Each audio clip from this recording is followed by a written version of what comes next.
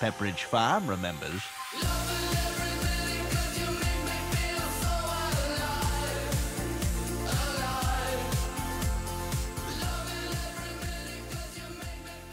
Jake, when's the last time you had a Pepperidge Farm cookie?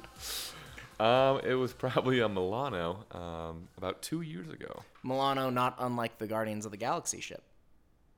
Is that what their ship's called? Yeah, the Milano is the name of that first ship with like all the wings that come out. It's orange. Oh, well, Yeah. you know way too much about the Marvel universe. And Pepperidge Farms. And Pepperidge like those Farm. pirouettes or whatever they were called that I just showed you, the old cookies. You know who's really good at doing pirouettes? Anthony. Oh, that's great because he plays with another winger named Sancho, who isn't as good at pirouettes. And they're both probably not going to be part of the squad for a minute. No, they're both going to be out, but specifically we'd like to focus on the Sancho Sure. issue at Manchester United. The Antony one, like we don't really want to get into that. There's a lot going on with Absolutely. it. But Sancho, we have a little bit more detail about after he was left out of the matchday squad right before the international break for Manchester United. And sure enough, he comes out after the game. Ten Hag has a press conference and says, he hasn't been performing well enough in training. That's why he's not part of the squad. He wasn't doing enough. And Sancho decides to retaliate after about 20 minutes with an Instagram story post that says, I won't have people lying about me. I work hard every day. I will give everything for the badge. And, well, that's last week's news. This week, in fact, today, on Monday, Jake, we just got news that apparently there was kind of showdown talks between Ten Hag and Sancho that didn't go well, according to the Mail, and Sancho could be on his way out in January. Yikes. Not something I want to see as a Man U fan who have spent $200 million on two wingers that are no longer a part of the plan, Currently. as it stands. Yeah. Obviously, one of those situations is very much still in the early stages of developing. But Brent, look on the bright side. Anwar El Ghazi. Yes, linked with a shock move to Manchester United after being a sensation for Villa and Everton in the Premier League. Come in to fill that void because it looks like Sancho might not be making the team. Yeah, pretty much the same exact player. But yeah, tough for Sancho and United. I guess if you look at the situation, Ten Hag, kind of calls out a player, but he's kind of just being honest when asked about why he was left out. And then Sancho comes out on social media and essentially calls him a liar.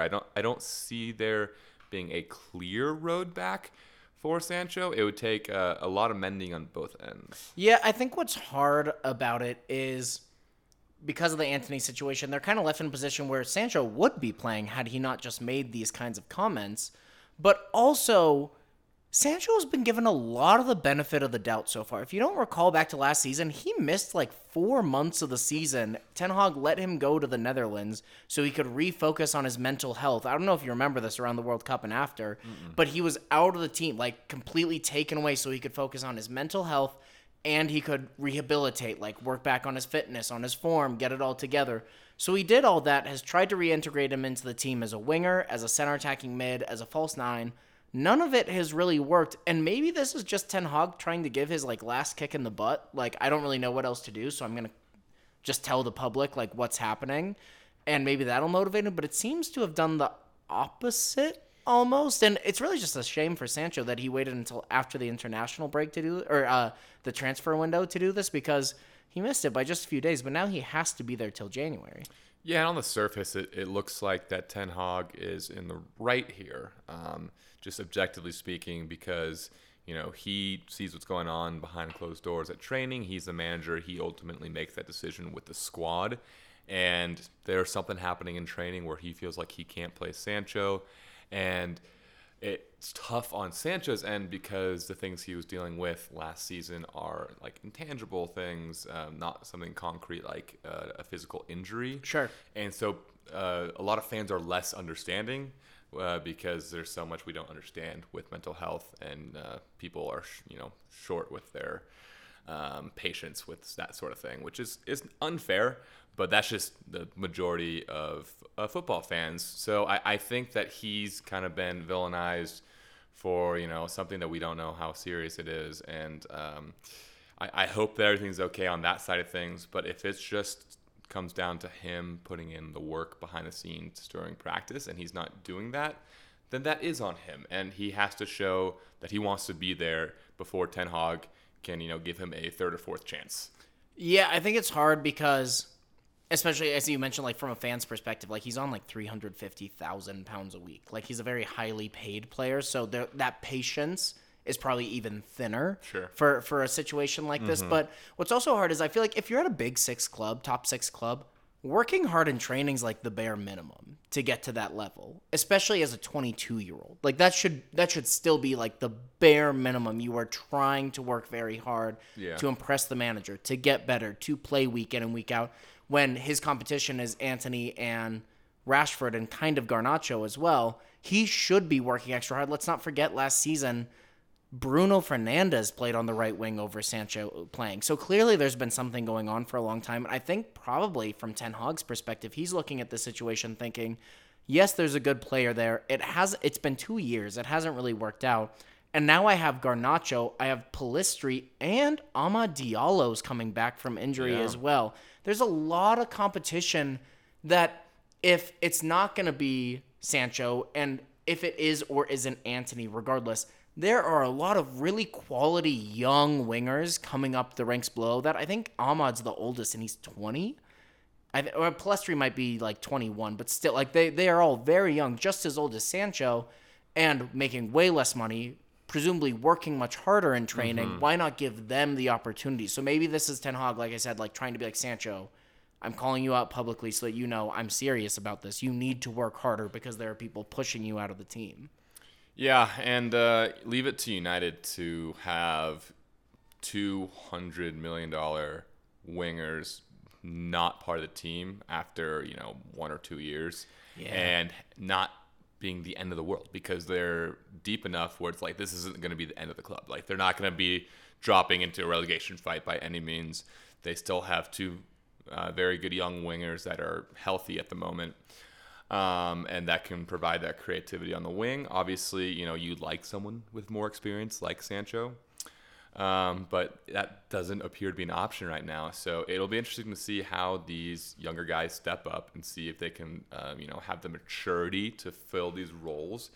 Obviously, I think people have questioned Garnacho's maturity, and rightfully, I mean, sure, and he's kind of fallen into that category of someone that is, leaning into the star boy sort of like archetype, where he's like spending a lot of money and dyeing his hair, and people like read into that like, oh, having like a kid. Yeah, he's like, oh, he's not serious about the football. Like he just wants to live that lifestyle.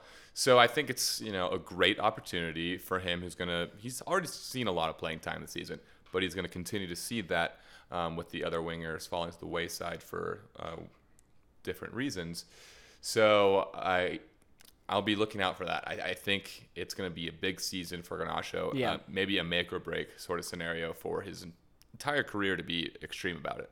Yeah, I think I'm old enough, I've been watching the game long enough to remember Cristiano Ronaldo's teenage years at Manchester United. Not to say they're the same talent, but there was a lot that went down in Ronaldo. He was very inconsistent in his first year. It showed flashes of being great, but dove a lot to the point that it's come out in recent years that like Roy Keane, Gary Neville had to get on him in the first season and be like, we do not do that. Like we do not draw fouls by diving. Sure. And the team does now. Most teams do now. But the point, I think Garnacho would probably benefit, and probably has benefited from having someone like Casemiro in the team, another South American, won it all, done it all, as somebody to kind of keep him grounded.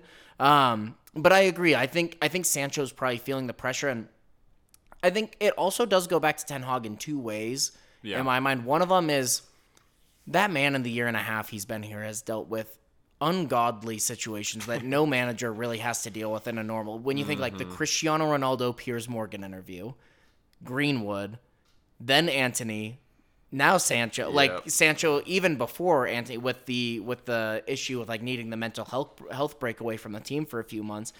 Maybe he's just fed up and is like, I'm just going to call it out in public because I don't want this player and I'm tired of it, and I'm just going to call him out so that he knows and the world knows this is how I feel about him. My goodness, that was loud. Two, you could also say it is on Ten Hag because he should handle that behind the scenes. That's not something you need to bring to the public. Sure. unless it's like I said, like a tactic to try to incentivize him one last time. But Sancho still has his post up. He's clearly still feeling a certain type of way about it.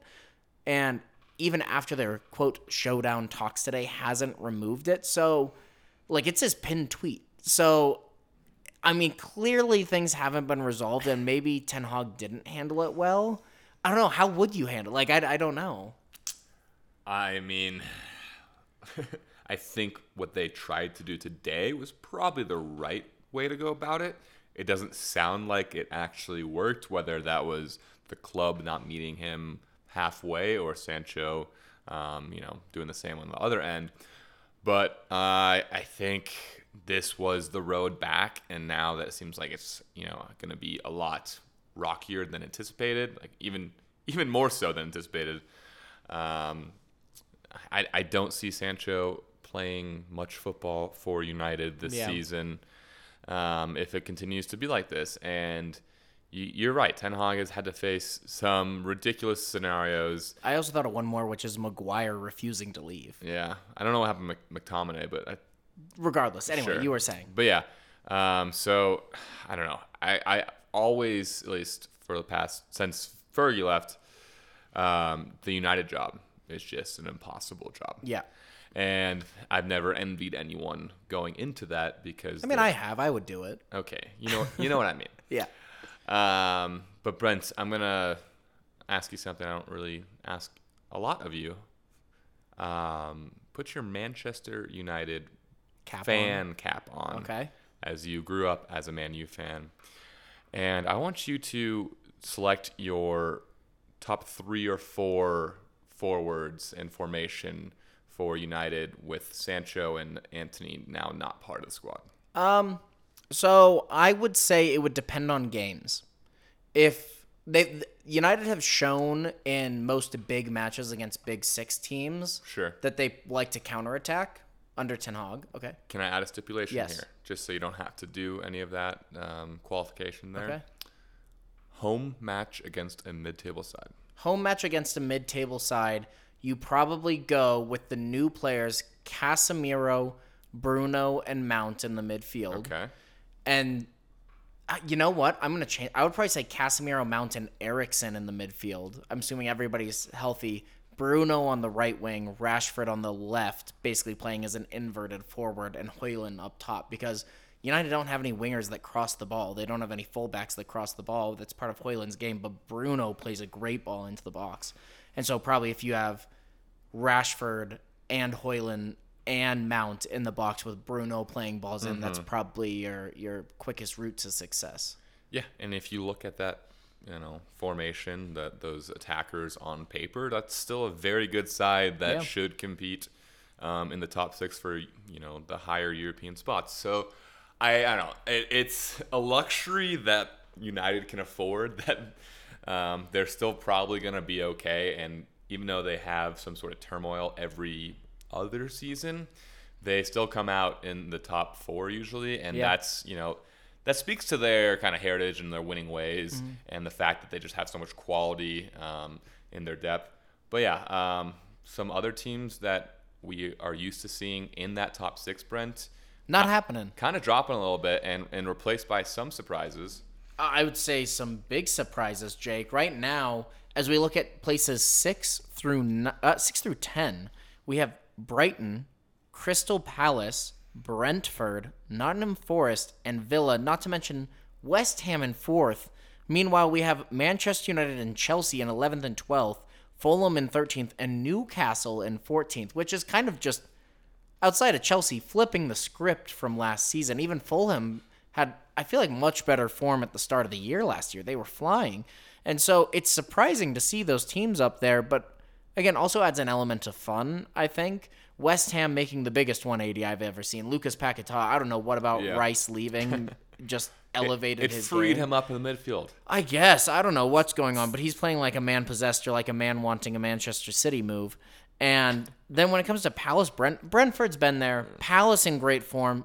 Forest in 9th place, considering they also had a really disappointing loss to Manchester United after going up 2-0 in the first, 5 minutes? Yeah. 5 minutes. They arguably should have gotten at least a draw out of that game. So, I don't know. What do you think about it? I think it's kind of fun to have that variety. Oh, I absolutely love it, Brent. We can't imagine this staying for the remainder of the season, but we love a little shake-up, at least in the beginning, just to add an element, a little storyline to it. West Ham, like you mentioned, probably the biggest surprise of the bunch. They lost Rice and did not look like they were going to have a good midfield coming into the season or depth. And they did. And they did. They added some new faces. Ward-Prowse has helped. Absolutely. But you're right. Paquetá, I think it's that self-belief. He always bets on himself.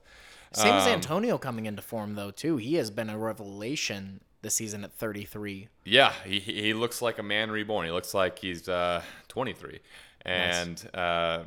He's showing those striker, like, not finesse moves, but, the technical prowess. Absolutely. That you don't usually see from him. He's usually more like a physical He's presence. A bully, usually. Yeah, like exactly. Yeah. But now he's pulling out some moves that we're not used to seeing, and he's scoring and looking like a real threat. It must be because he joined the Jamaican national team. They're teaching him new things that England just wasn't. Yeah, like bobsledding technique. Yes. What a good Cool Runnings. When was the last time you saw that movie? 10 years ago. Oh. But fantastic. Great movie. Absolutely. Yeah, I would look at the bottom, the top of the bottom half of the table, if you will.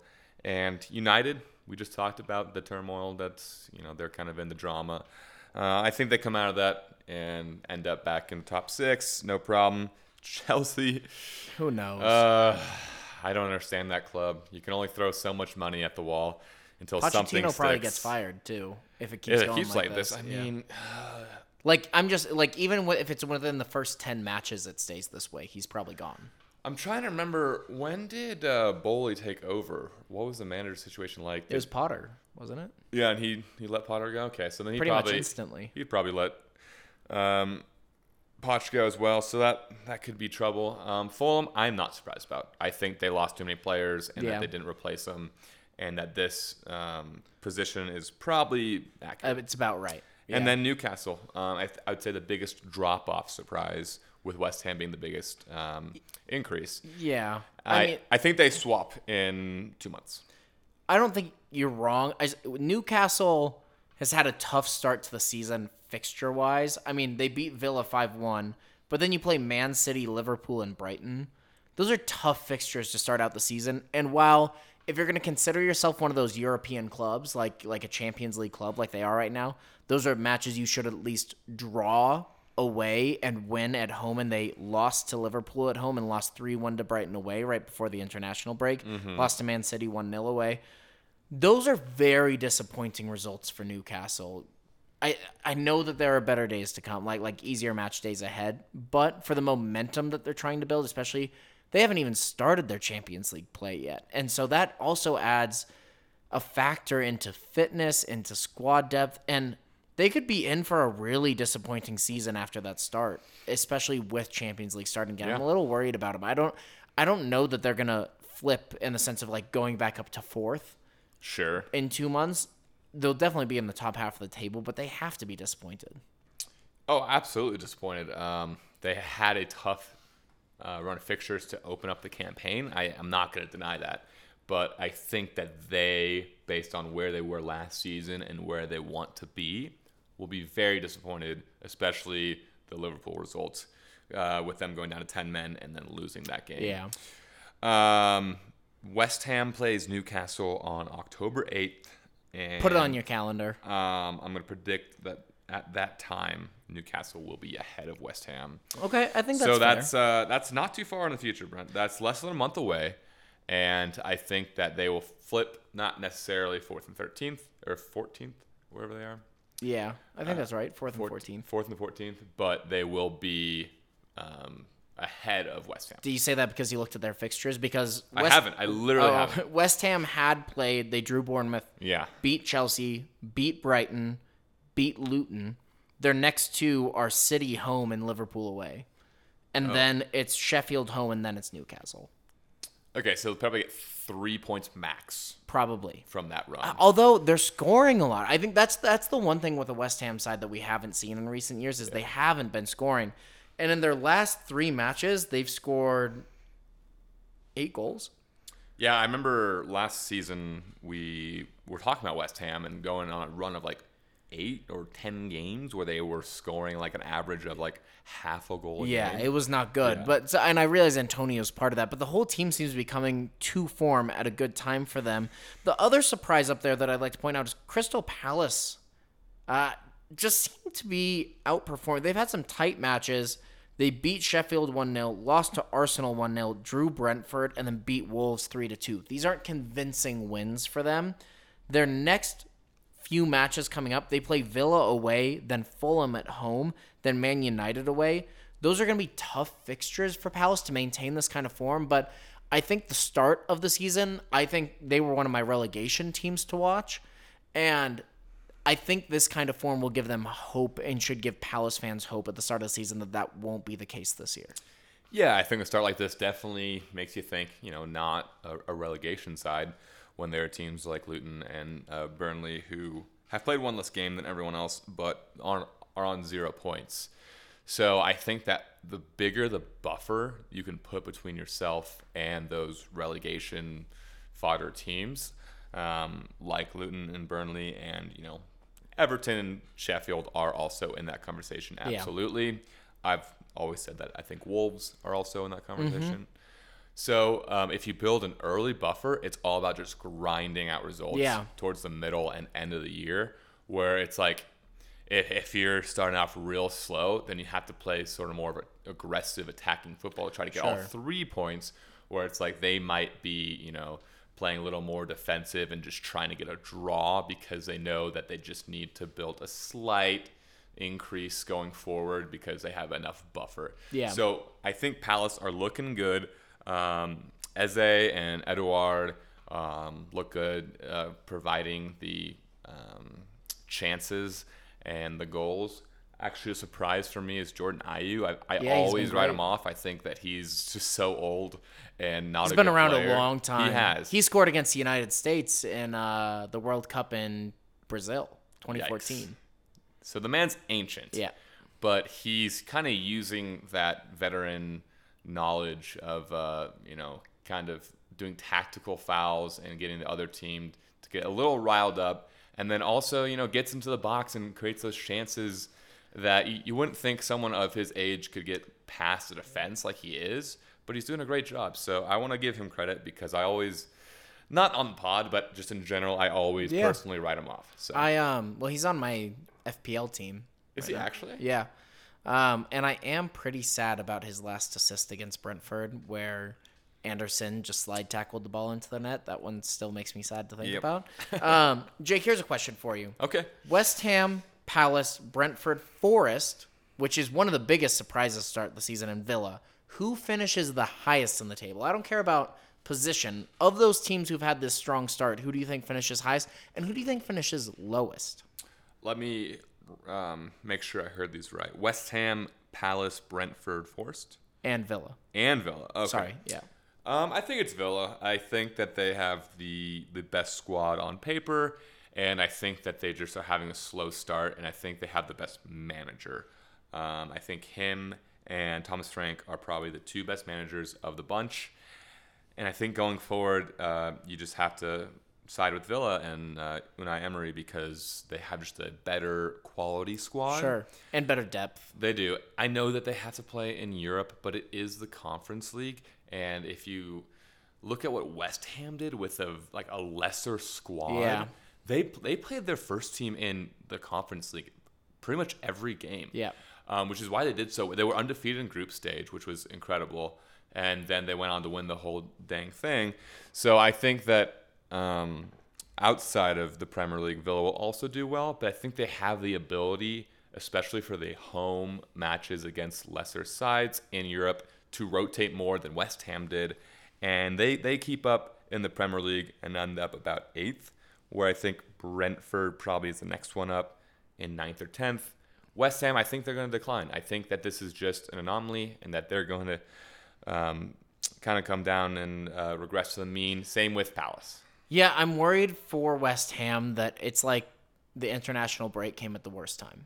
They could have still used the momentum. Yeah, absolutely. Yeah, Well, yes and no. Didn't you say that their next 2 fixtures are against City and City Liverpool? and Liverpool. So that's what I'm saying. Like they could have used that Okay. momentum to like maybe get a draw out of it. Like the fans are feeling at least like against one of those two were home. I think it's City at which home. one is home? City at home. Okay.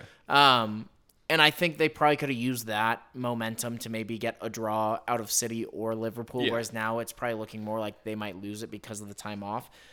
I still think I worry that Palace will be the lowest finishing team of the bunch. I just think they still don't have the depth nor the quality to really challenge week in, week out in the Premier League. They've gotten some good results to start. I know the Hodgson high is in effect, but I worry that they don't really have what it takes to eke out results, which leaves me with Forest to actually finish above them. I Sure. think they've brought in so many players, and more importantly, they have stuck with their man, Steve Cooper, over so long that I think the first season was very clearly like the new players adjusting, him adjusting to having to manage all these new signings, the 20 that they brought in, whereas now they seem to have found their number 9.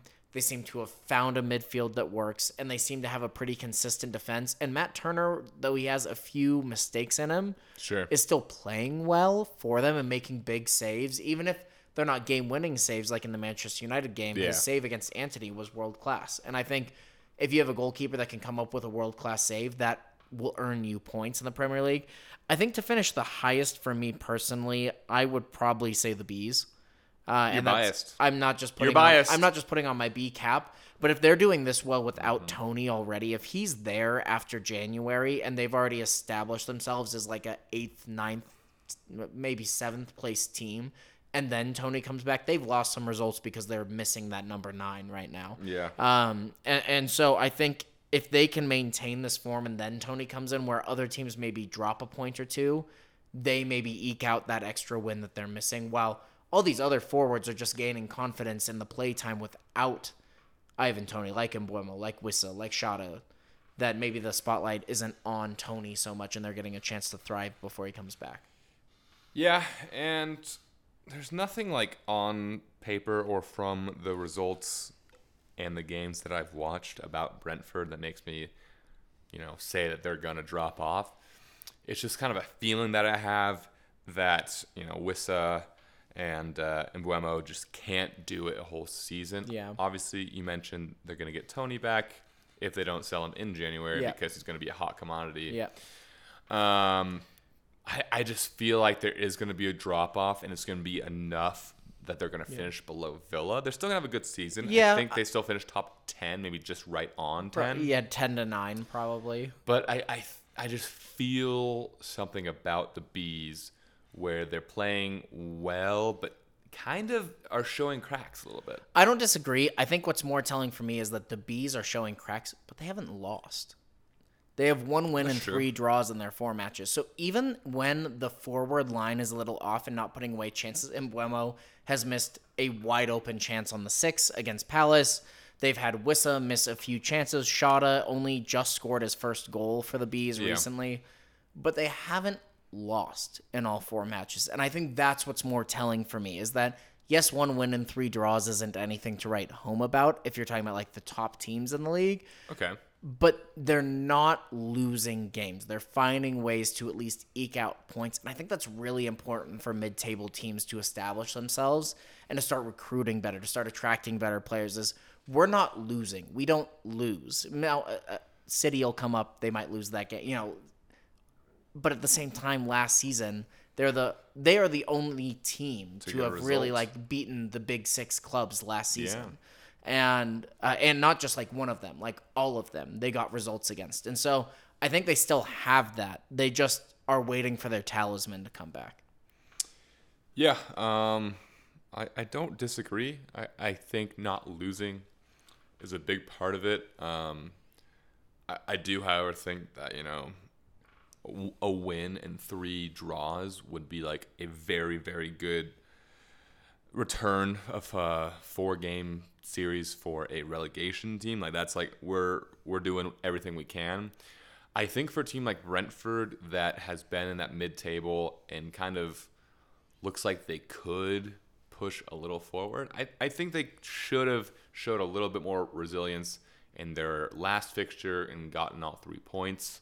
I know you feel the same, that they kind of cheated out of that. Not cheated, but, Well, they just wasted a lot of really good chances. They hit the not. post 3 times. Absolutely. And Mbeumo, like I said, missed a chance. His XG on that shot was like 0.9. Yeah. And he missed it wide. So I think that they're definitely missing out on chances to get all 3 points in those draws.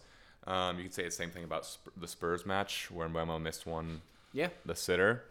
So, yeah, I think it's harsh for me to say that they should be wanting more, being Brentford, a team that is just known for being a good scouting team and selling their best players, which is good to an extent. Yeah, I mean, it's working for the owners. Absolutely. They're making a lot of cash. Absolutely. The owners are probably super thriving, happy. yeah. But yeah, the last 2 things I want to touch upon on Brentford before we move on. Matt Turner reminds me of a young Hugo Lloris, where he's a shot stopper, but isn't doing much outside of that. Yeah. Not doing much with his feet. His distribution's not bad, though. It's not... He's no David De Gea. I know I said Brentford. I know. And I was going to correct you, but... Sorry, 2 things from our previous conversation before we move on about him at Forest being like a young Hugo where has mistaken him, but good shot stopper. And then with Brentford, which is why I had that. Your preface. Exactly. Yeah.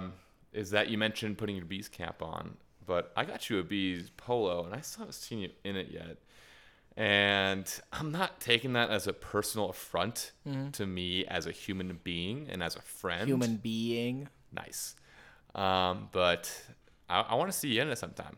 I can wear it to the office tomorrow. Perfect. I'll wear it to the office. It's supposed to be. We have themes for each day. But Tomorrow's Bees? No, tomorrow is like Nordstrom attire, and what does that even mean? Like things you've purchased from the store. They'll know you didn't purchase that. Well, I don't own like anything that's from there that's work attire, so maybe I'll wear a Bees polo tomorrow. Don't you get like 50% off? 30. Okay. That's still a good price. Still a good deal. I would be buying a lot of stuff from them. Yeah, I just don't buy that many clothes unless it's footy related. I bought that Bees jersey. I've got the Bee polo. You're not really about those earthly possessions. No, I'm much more metaphysically oriented. And I love that about you. Yeah, no, it's and tune into my next podcast where I'll be doing some ASMR talking about chakras. Oh. Do you think that was a good voice for that? Is that like an NPR? It sounded like thing? the Parks and Rec guy where he goes, and coming up next is jazz plus jazz equals jazz. Yeah, that's... where we play one jazz track on top of another jazz Maybe track. in my head, that's... In my head, that might have been what I was pulling from. Because I love Parks and Rec, just like I love other things that start with P, like the Premier League. And pajamas. Both things start with P. Pick out a few other things that start with P, but we'll stick with those 2. Proper prior planning prevents poor performances. Wow.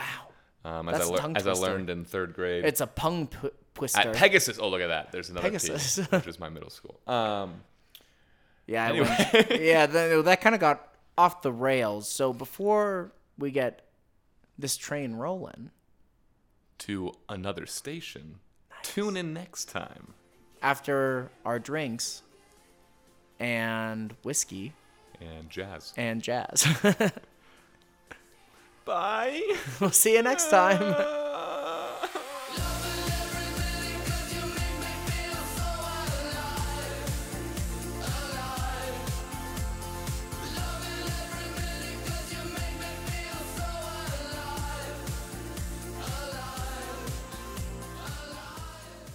Leslie, would you like to introduce the next segment? Okay. Now it's time for Jazz plus Jazz equals Jazz. Today we have a recording of Benny Goodman played over a separate recording of Miles Davis. Research shows that our listeners love jazz.